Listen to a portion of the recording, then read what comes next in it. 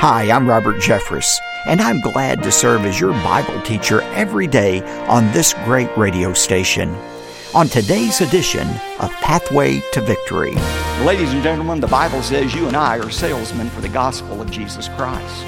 And instead of cursing the darkness of the culture that we're in, we ought to realize that the black backdrop in which we're living right now only makes the light of Jesus Christ shine that much more brightly.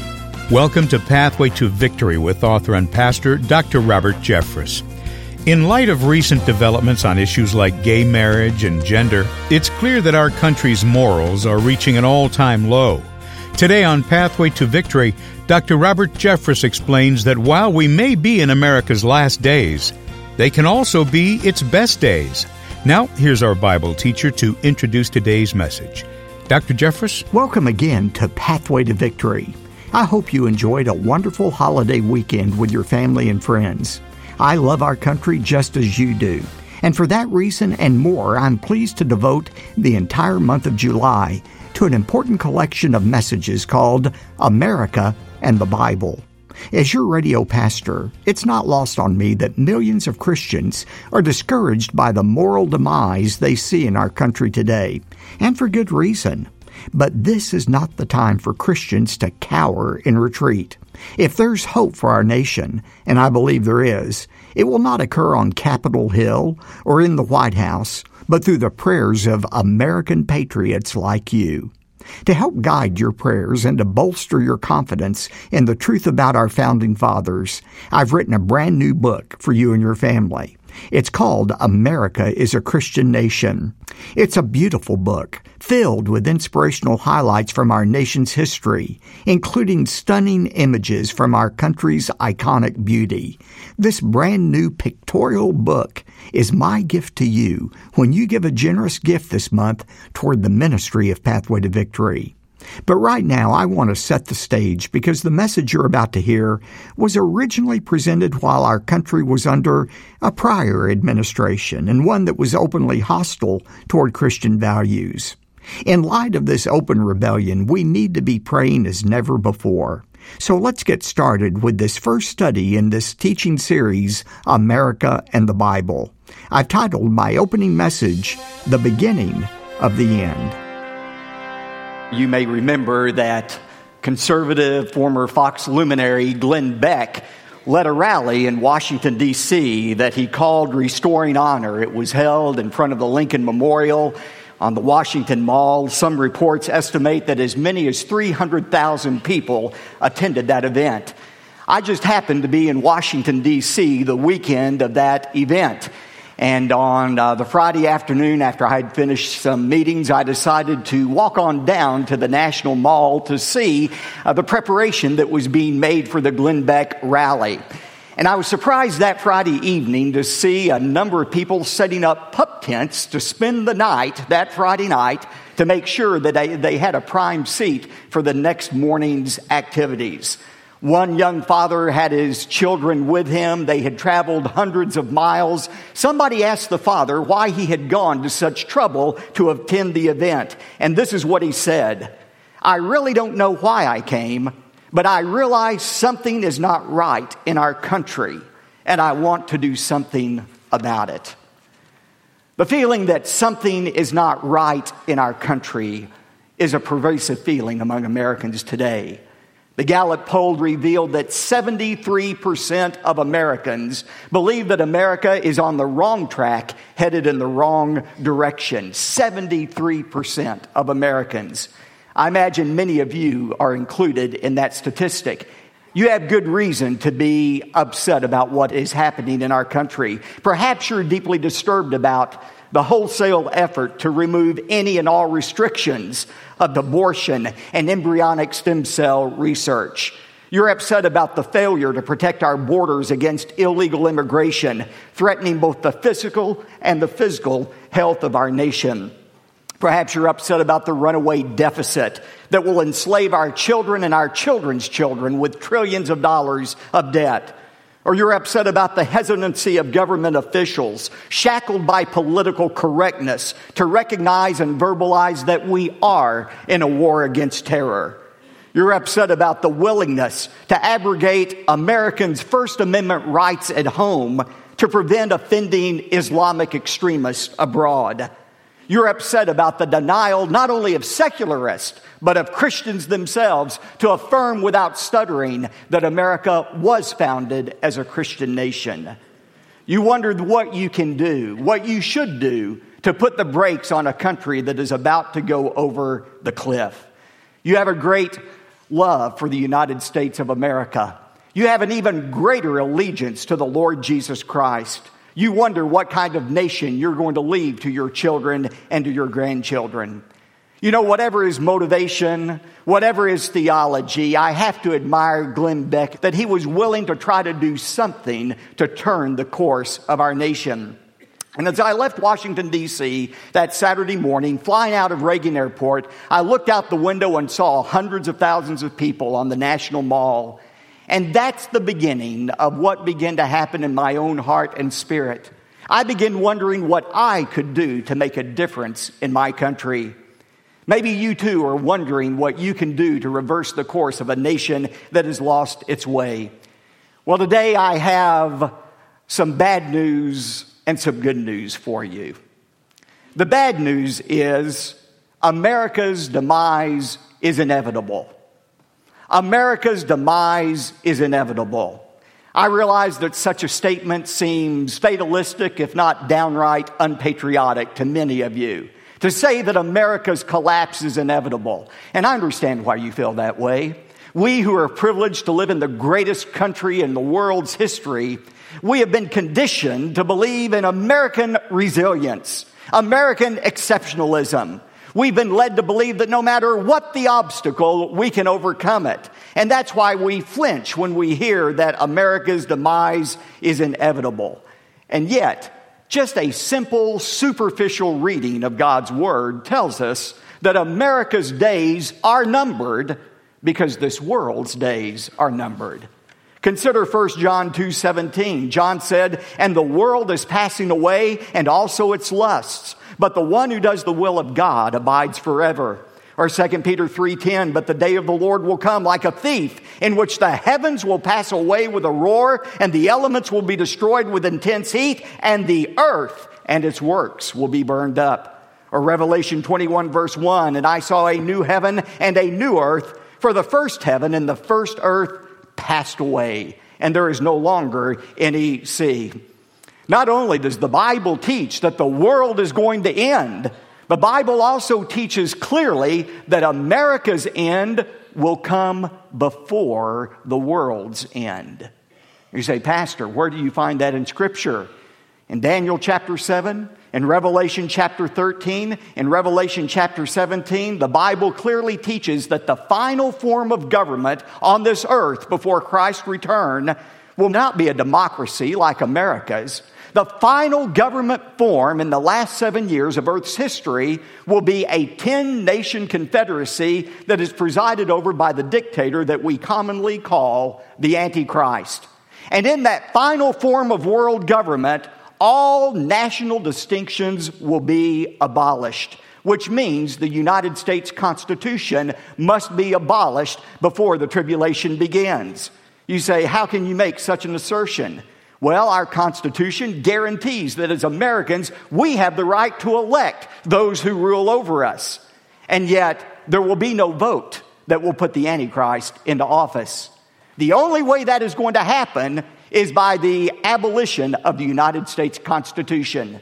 And ladies and gentlemen, once the Constitution is abolished, America will be no more. And that's why I can say with absolute certainty, America will end before the rest of the world ends. Now, enough gloom and doom. Enough of the bad news. Here is the good news. Although we cannot prevent the ultimate collapse of our nation, we can postpone it. We have both the ability and the responsibility to delay the decay of our country, even though we can't ultimately reverse it. You say, well, why would we want to do something like that? Isn't that futile to try to delay the decay of our country if we can't reverse the decay of our country? Think about your own life. Has it sunk into your consciousness that you're going to die one day?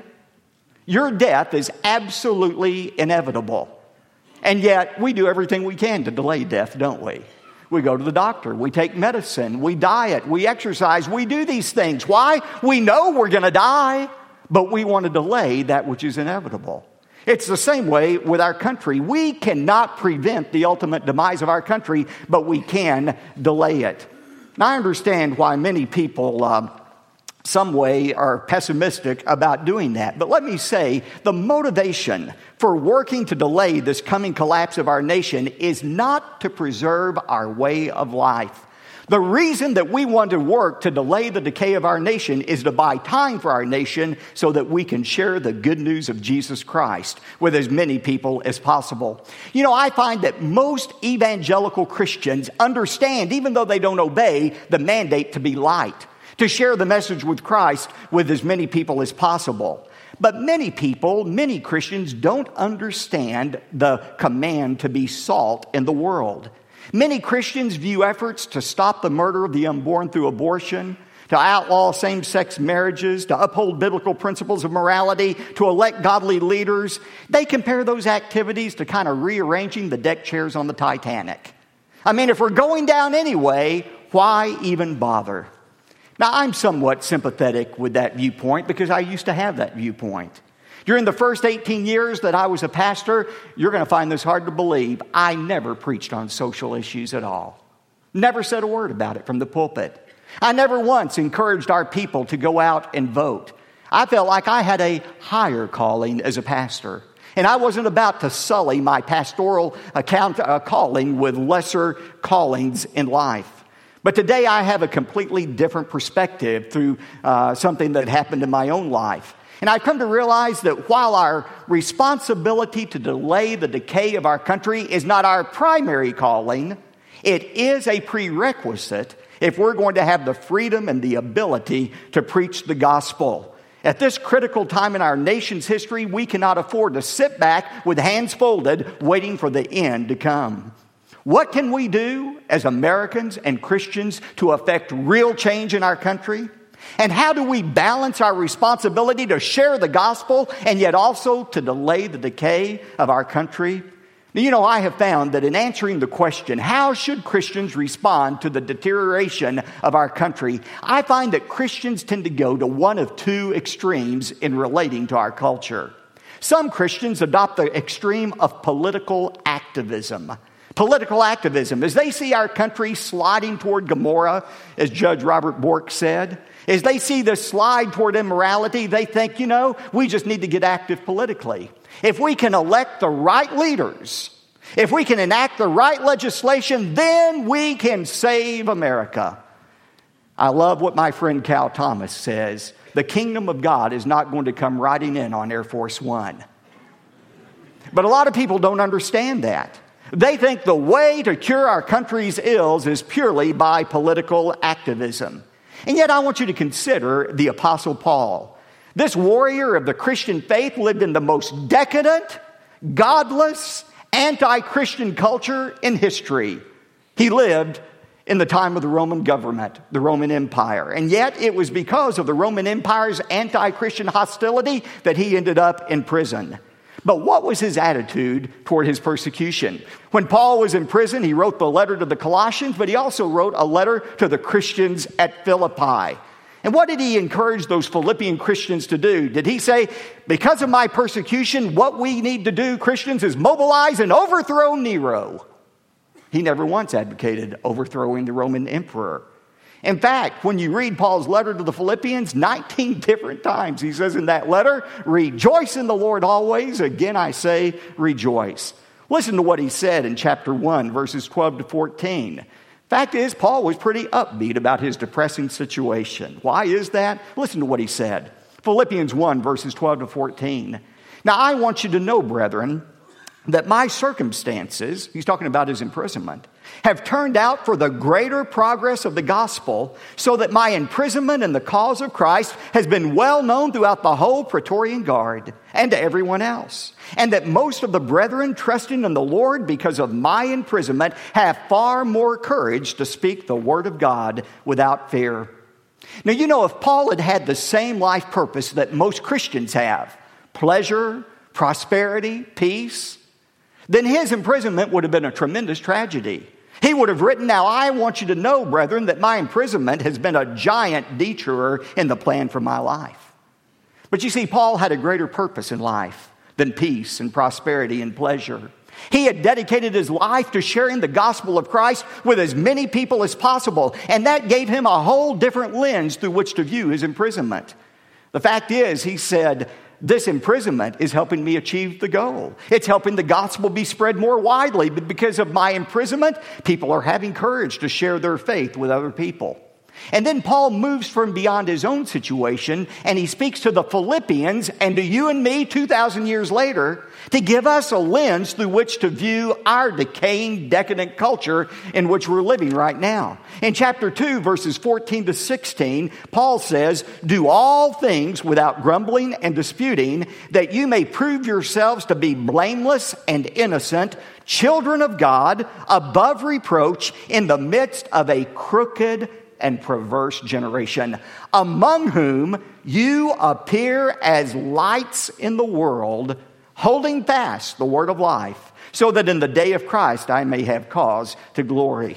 I want you to read that phrase again, "in the midst of a crooked and perverse generation." Is there any better description of the culture in which we live right now than crooked and perverse? Somebody has said there is no century more like the first century than the 21st century. Both centuries are characterized by rampant immorality and hostility toward Christianity. And yet notice what Paul said. He didn't say, "Philippians, your job is to straighten out the crooked and perverse generation in which you live." Instead, he reminded them that against the darkness of the world in which you live, you are to be children of light, holding out the word of life. You see, Paul understood an important principle about light. And that principle is, the darker the background, the brighter the light. I gained some insight into what I think Paul was trying to communicate a few months ago. I took my younger daughter, Dorothy, to the mall to celebrate a special occasion in her life. And in a fit of insanity, I said to her, "Now, Dorothy, we'll go buy whatever you'd like to buy. I'll buy you a gift for this special occasion." And in my mind, I thought we'd go to, Forever 21 and buy a little $20, $25 dress, and that's what we were going to buy.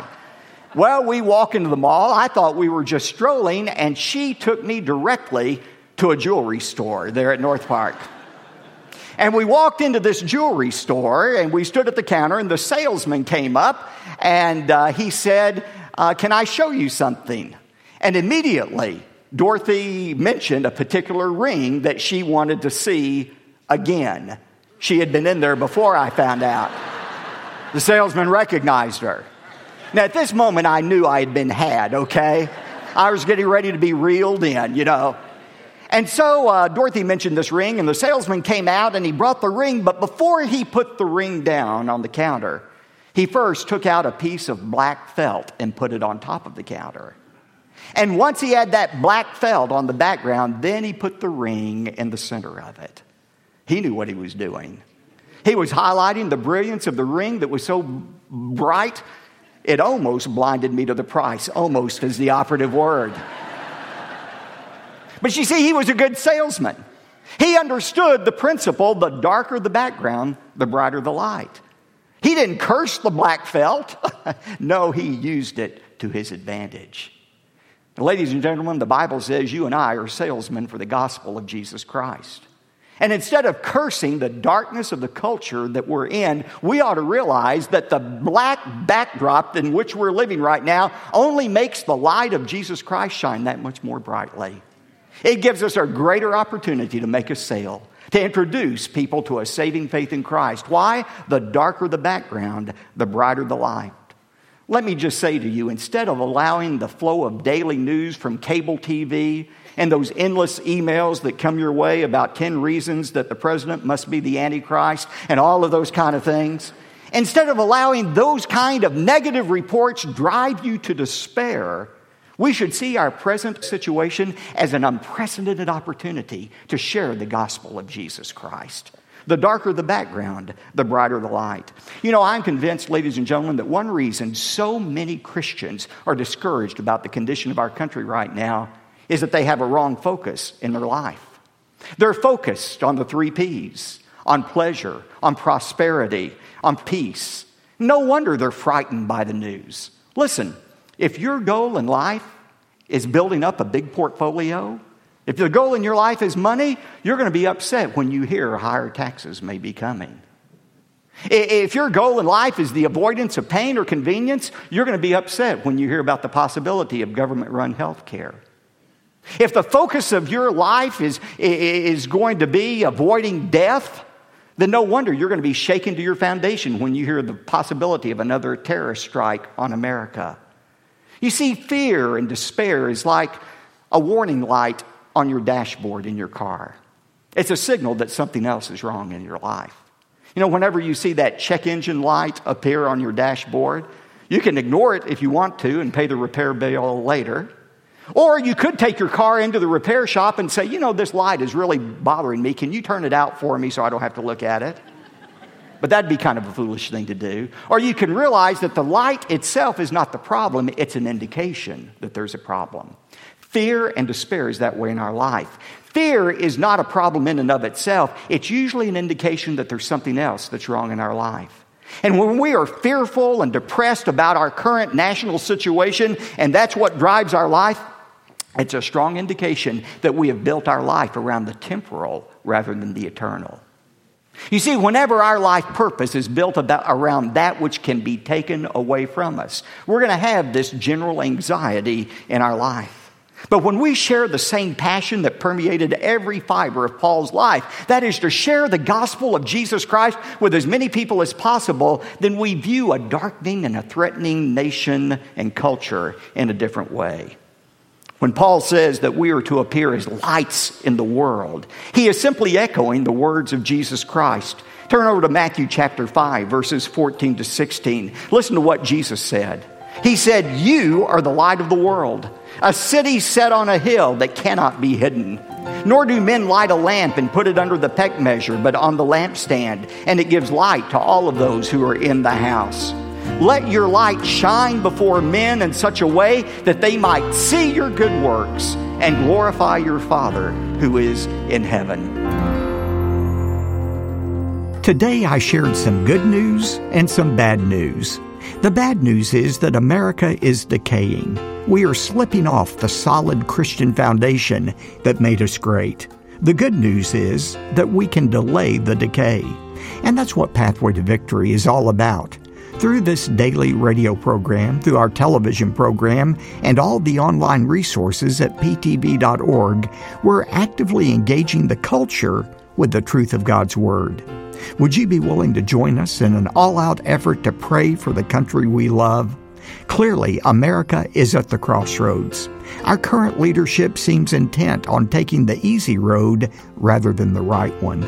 Our leaders are choosing to walk away from God rather than walk toward God. As you know, just yesterday, we arrived at the deadline for the Gospel Advance Matching Challenge.